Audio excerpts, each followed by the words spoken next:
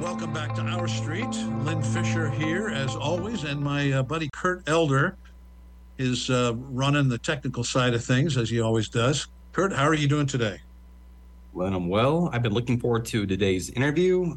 He's the next in our conversation about affordable housing and the creation of that product here in Lincoln. As our long-term listeners know, that we enjoy mini-series, and this is the latest iteration of those conversations. So today we have on the show Fashad Maltez, who is the Executive Director of the Community Development Resources Organization. And so, Fashad, welcome to the show. Hi, I'm glad to be here. Very good. Well, we appreciate it. Could you give our listeners some background? Tell us about your doctorates at University of Wisconsin. Lived and I grew up in Wisconsin. But, just so you know, multicultural background, the experience of having, Spanish first speaker. So I had to learn kind of how to learn English, here and that kind of that immigrant, experience. I went to school in Madison, University of Madison, got my degrees there. And I then, what was in terms of relevant work experience, I was a finance professor at University of Wisconsin. So I have kind of a finance background. But then I worked for the Wisconsin Housing and Economic Development Authority, for WHEDA, for 27 years, so for quite a long time. And there I headed some tax credit, some new tax credit programs, like the New Market Tax Credit Program. I got for Wisconsin over $570 million of that particular resource. By the way, that's something that I really hope we can bring to Nebraska. Nebraska has just not had a good record in bringing that particular, when I was in Wisconsin, I also financed over $1 billion of projects, mostly affordable housing. So I have a lot of experience, I'll call it on the finance side, especially at the Wisconsin Housing and Economic Development Authority.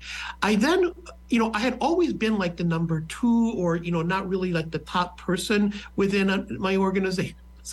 So I kind of wanted to have the opportunity to really run something now later in my career. So I retired from WHEDA, and then I went to a CDFI in New York called Community Capital of New York, and we did affordable housing there and also micro lending, similar to what we're doing here in Nebraska. I increased our affordable housing lending there by 30%. And also got us started a program called the Community Advantage Program in New York as well. But I really was a Midwesterner. I am not a New Yorker, and I had a friend who was doing a search for this executive director position here in Lincoln. And he told me about it on a fluke, right? And he said, I know you're in New York and I know you've mostly been a big city guy, but come to the interview, come and interview. So I came. But also just the community has just been, everything about it really impressed me. And I just had a gut feeling this might be a place to really be able to, to do some unique things. And, I studied a little bit about what Lincoln has done in terms of housing, with the housing plan of the city of Lincoln. But also, you guys, Lincoln has this in particular, but I think Nebraska in general has a very strong, inclusive, pro-immigrant culture. And, there were a couple initiatives that the city had done, I think in 2015 or 16 that really caught my attention. And, and also in talking to the folks, that interviewed me, there were, I have 4 of the top banks in Nebraska represented on my board. And, all those bank presidents were there. But to see that type of commitment to affordable housing and also maybe more inclusionary economic development really was impressive to me. And, what kind of my spiel line, if you want to call it, is that I don't think that the city of Lincoln and Nebraska has the really deep problems that other communities do, like in New York, or California. But I really feel that we have the makeup and the community commitment to create the solutions for those really difficult problems, including affordable housing in particular, but also more inclusionary lending practices as well, especially micro lending for startup businesses. So I just thought that there was a lot of opportunity here to really do some new things here that would just not be possible in New York. Without a doubt. Very difficult. Let's just say it's different, and we'll leave it at that. So you have this, you are like the Platte River. You have a wide array of experiences. Some channels run really deep financing. And all right. So when we look at, that is your history. But when we look at CDR itself, you kind of touched on some of what CDR does, but can you give us an understanding of what this group does for our community? Okay. Because I don't think a lot of people know about CDR. Yeah, we're a community development financial institution, or CDFI. And we've historically done quite a bit on the economic development side. We are an SBA micro lender, so we do loans of $50,000 or less for startup businesses or for businesses that want to expand their operations. And we are willing to do loans that maybe a traditional bank would not be able to do. So we'll do kind of we'll use more, I'll call it non-traditional type of underwriting criteria. And also startups don't scare us. That's kind of our bread and butter. And something that's unique or distinct about our economic development lending is we'll provide technical assistance. So it's not just that you're applying for a loan with us. We will help you with the business plan, right? We will help you set up the accounting system. We will work with you to develop hopefully a plausible marketing strategy, that type of thing. And I think that that's the secret sauce that makes us be, more successful. And something that we're very blessed to have gotten is we applied this fall for SBA Community Advantage designation, and we got it. Now remember, in New York, I had run that program. Mm-hmm. The SBA Community Advantage program is a loan guarantee program where we can provide on a loan up to an 85% guarantee on loans up to $150,000. And again, it uses more non-traditional, I'll call it underwriting criteria or qualification. And this guarantee program can only be used by nonprofits and CDFIs, entities like us. So in other words, if there wasn't an entity like us here in Lincoln, we wouldn't have access to that capital and that resource. And by having a CDFI, we have that. Plus, we're also a 504 lender as well. There again, it's another SBA program to provide larger loans where we pretty much just process the applications and make sure that the banks that want to send money or capital through this are able to do it, in a way that complies with SBA. But that's another thing that we do on the economic development side. No, keep going. Okay. Now on what's new though is, in 2020, there was a decision to kind of reboot community, CDR, to also focus on affordable housing.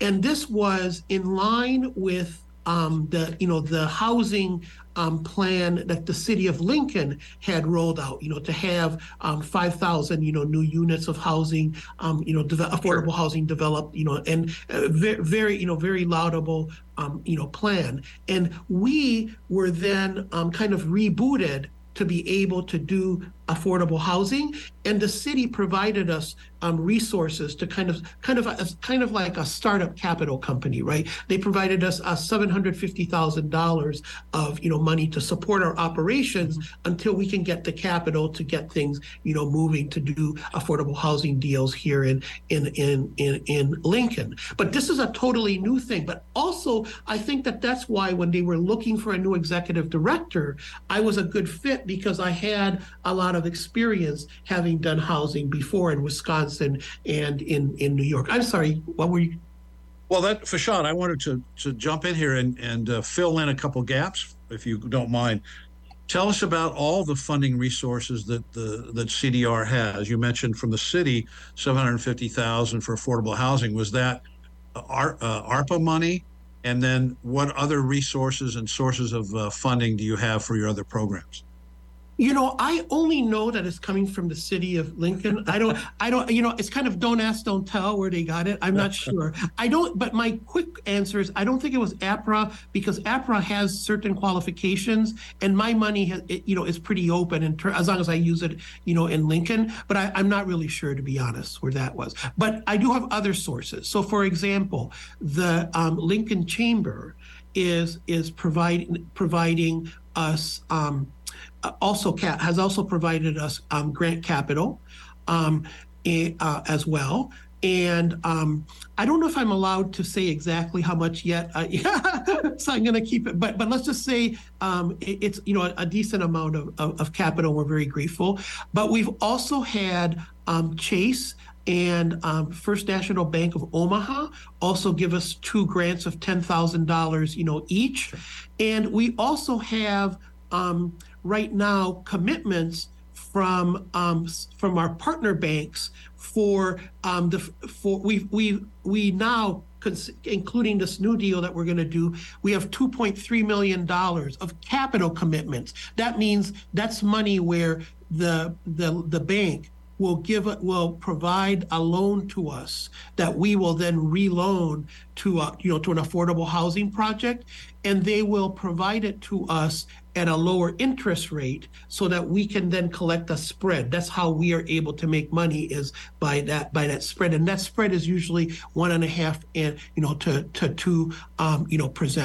2%. And right now, 2.3 million. We have $2.3 million of hard commitments, from the bank, from the banks. Those banks include Pinnacle Bank, Cornhusker Bank, Westgate Bank, and UBT, or the Union Bank and Trust. Okay, right. Remember, I'm a newcomer still. I don't know all the acronyms, That's all right. Yet. But then we also got $1 million of capital financing, that is this type of lending money, from the Lincoln Community Foundation as well.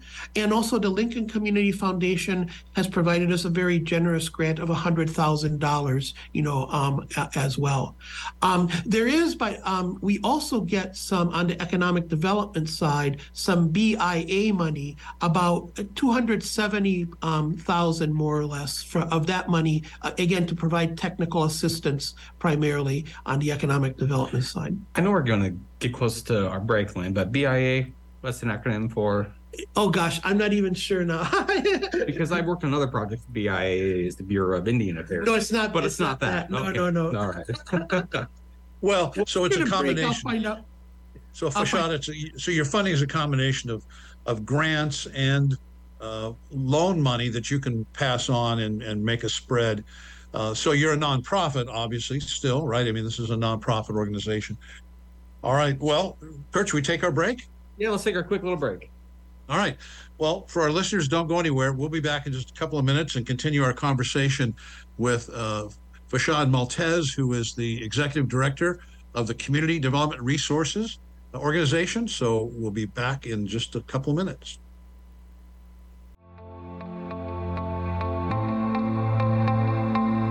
Welcome back to Our Street, Lynn Fisher and Kurt Elder today, and we're speaking with Fashad Maltez, who is the Executive Director of our Community Development Resources Organization. And so hopefully in the first half of the show, you learned about that organization. Now, we'd like to find out, Fashad, what are you doing with all your resources? And then we'll concentrate on the affordable housing aspect of your plan and your agenda.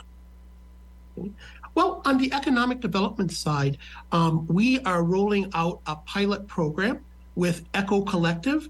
They're an organization, nonprofit, that has provided support services and technical assistance, especially to refugee women. And we plan to do a pilot where we're going to have a class where, in partnership with Echo Collective, where we're going to provide technical assistance and training on how to, run a business, what you need to do to make sure that you're successful, developing a business plan, the accounting and all that. And if any of the people in that course keep their credit clean and complete the course successfully, CDR will automatically give them a microloan to either start their business or to expand their business. The logic is to kind of create a motive or an incentive for sometimes underserved groups to really go through the training and the TA that will help them be successful in what they're trying to do. So just make sure I understand. So I have this right.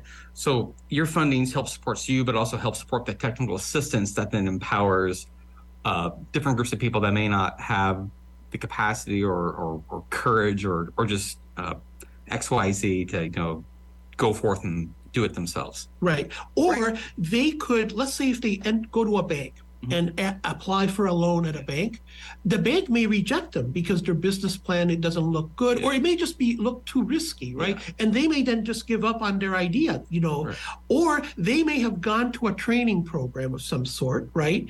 And thought, completed it. And then they go to a bank and they still get rejected because the bank, and it's not because banks are evil or that, they have to work with a very tough regulatory environment, especially after 2008 in terms of what they can lend. So what we try to do is have people join us from the beginning with the know-how that we're going to stick with you to get you, the money that you need. Right. It's not just you apply and then we reject you. But on your side, you have to be willing to commit to 6 months of, serious training. But there is a pot at the end of this rainbow, of course, for you. Right? Gotcha. If that makes any sense. It does. So that's one aspect of it. And Lynn, I know there's so much to cover. Okay, so keep going. Okay, on the housing side, what we try, we offer several types of things. Okay. First, we may just provide traditional financing for right now we're concentrating on apartment homes, on affordable multifamily, defined as housing that's going to go to people that are at 80% or lower of the area or county, median income. Okay, that's kind of our bread and butter is 80%, or lower CMI, and we can provide just like capital like a bank, but maybe at a lower interest rate. Okay, and kind of a traditional loan at a lower interest rate that hopefully helps the project be a little stronger financially because of the lower interest rate. Just a clarifying question. The 80% AMI is for the people living in the units, or it's for the developer wanting to build? No, it's for the people living in the unit. In other words, the renters have to be income qualified. How many units like that do you think that you've supported in the last few years? Well, that's a good question. We have right now supported 220 units, more or less. Wow. And hopefully we're going to be able to do more, as we keep providing different types of financing. So that's kind of bread and butter type of financing. The more creative financing, another thing we do is do subordinate debt. Here, this is a loan where our collateral position will be behind a traditional bank. So let's say a bank could provide, I'm just making this up, $700,000 to a business, to an affordable housing deal, but they need really $900,000 to be able to get the deal off the ground. I can provide that other $200,000, but tell the first position bank, look, if something goes bad, you guys get paid first and we get paid second. And again, for regulatory reasons, banks can only go up to something called a certain loan to value. And so we're able to kind of cover the ability to do a loan beyond that loan to value with this type of subordinate debt. And I don't want to get into the technical aspects of it, but this is a critical type of gap financing for some affordable housing tax credit deals, where the deals just will not be able to be done without this subordinate debt. So that's another type of financing that we're involved. The third is, I'll call it creative financing, doing deals that, let's say, might be a little harder for a traditional bank to do. And let me give you two examples of those deals. One is the Holdridge Church rehab that we're working with Scott Sullivan on. And this is a project where we plan to have it be part daycare. And it'll be hopefully 24-hour daycare, a type of daycare that's very, very, very really needed. Right. And luckily, we just got support from the Lincoln Community Foundation to support the daycare a little bit. But the project will also have affordable housing, 9 units of affordable housing with it. So, and it's located next to, I think, the Clinton School as well. So, and remember, this is a rehab of a church. It's essentially a repurposing of a historic, church. Well, you can imagine a traditional bank. And we're going to get partners to get there, but it's not like an easy slam dunk type of underwriting. So, I think together, collaboratively, we're working to be able to get affordable housing, repurpose a historic building, and also be able to provide an important service to the community, which is the daycare, as well in that type of project. And, our secret sauce is providing kind of the collaborative resources and also the technical assistance on how some of the ways that you can finance this type of stuff to hopefully get that project across the finish line. And by the way, the city has provided a small TIF for that. That's another important component, in getting that project passed. So for someone to come to you on just say like a housing project, do you have a minimum size that? But someone says, I have a project and it's going to do 2 houses or 2 units. Do you have a certain limit that you need to achieve before you that's an open, put a lot of time into technical help? No. That's an open question. I think even if somebody came with a duplex that's affordable, we would probably consider it. But I'm looking at a slightly larger, maybe 4 unit, but not super big. Four unit,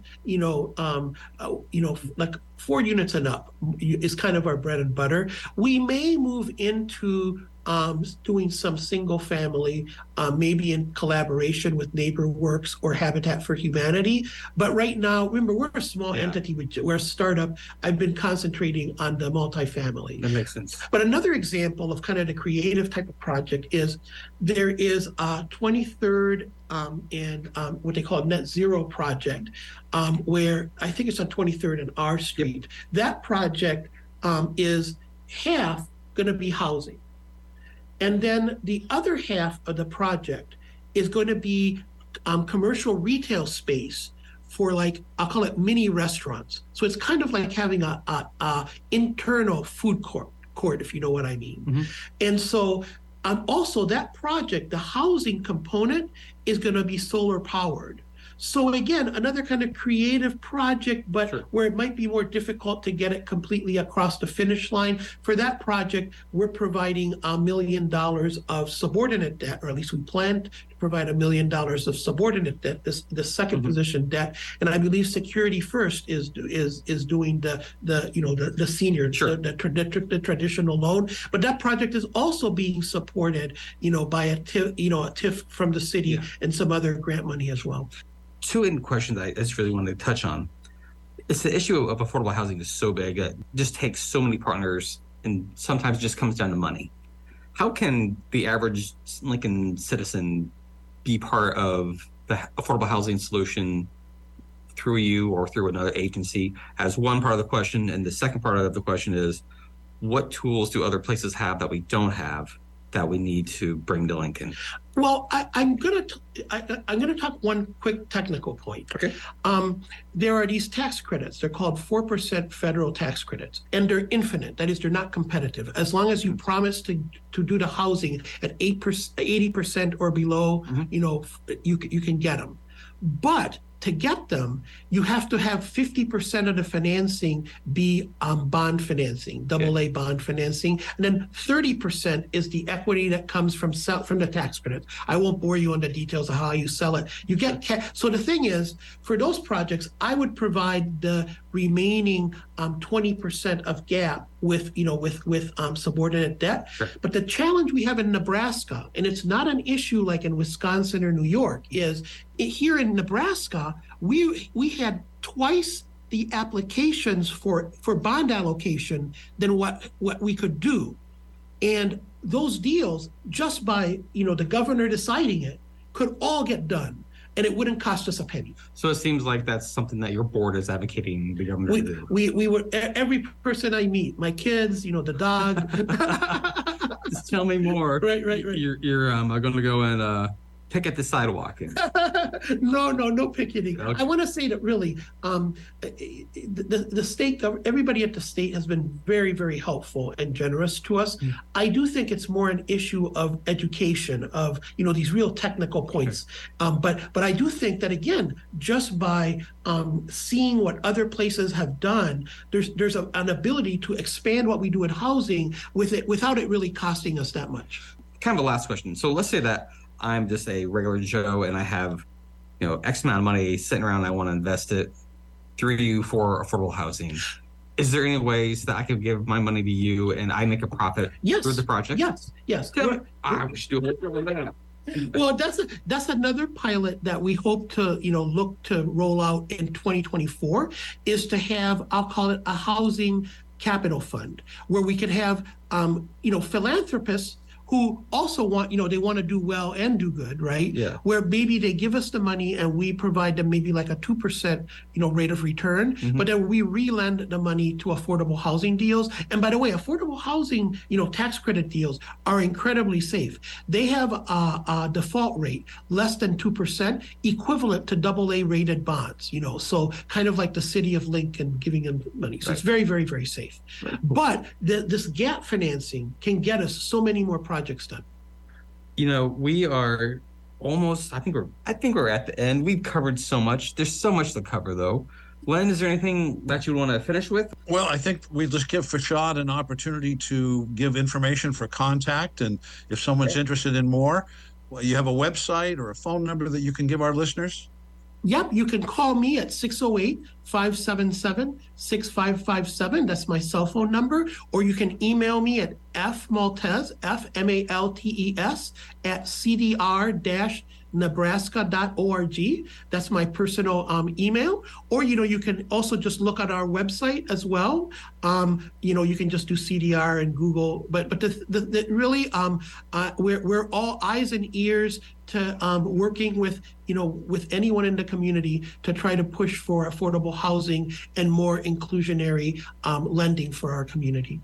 But I do want to finish by saying that we're very, we really appreciate all the support that the community, the city, and the state government have given us. Very good.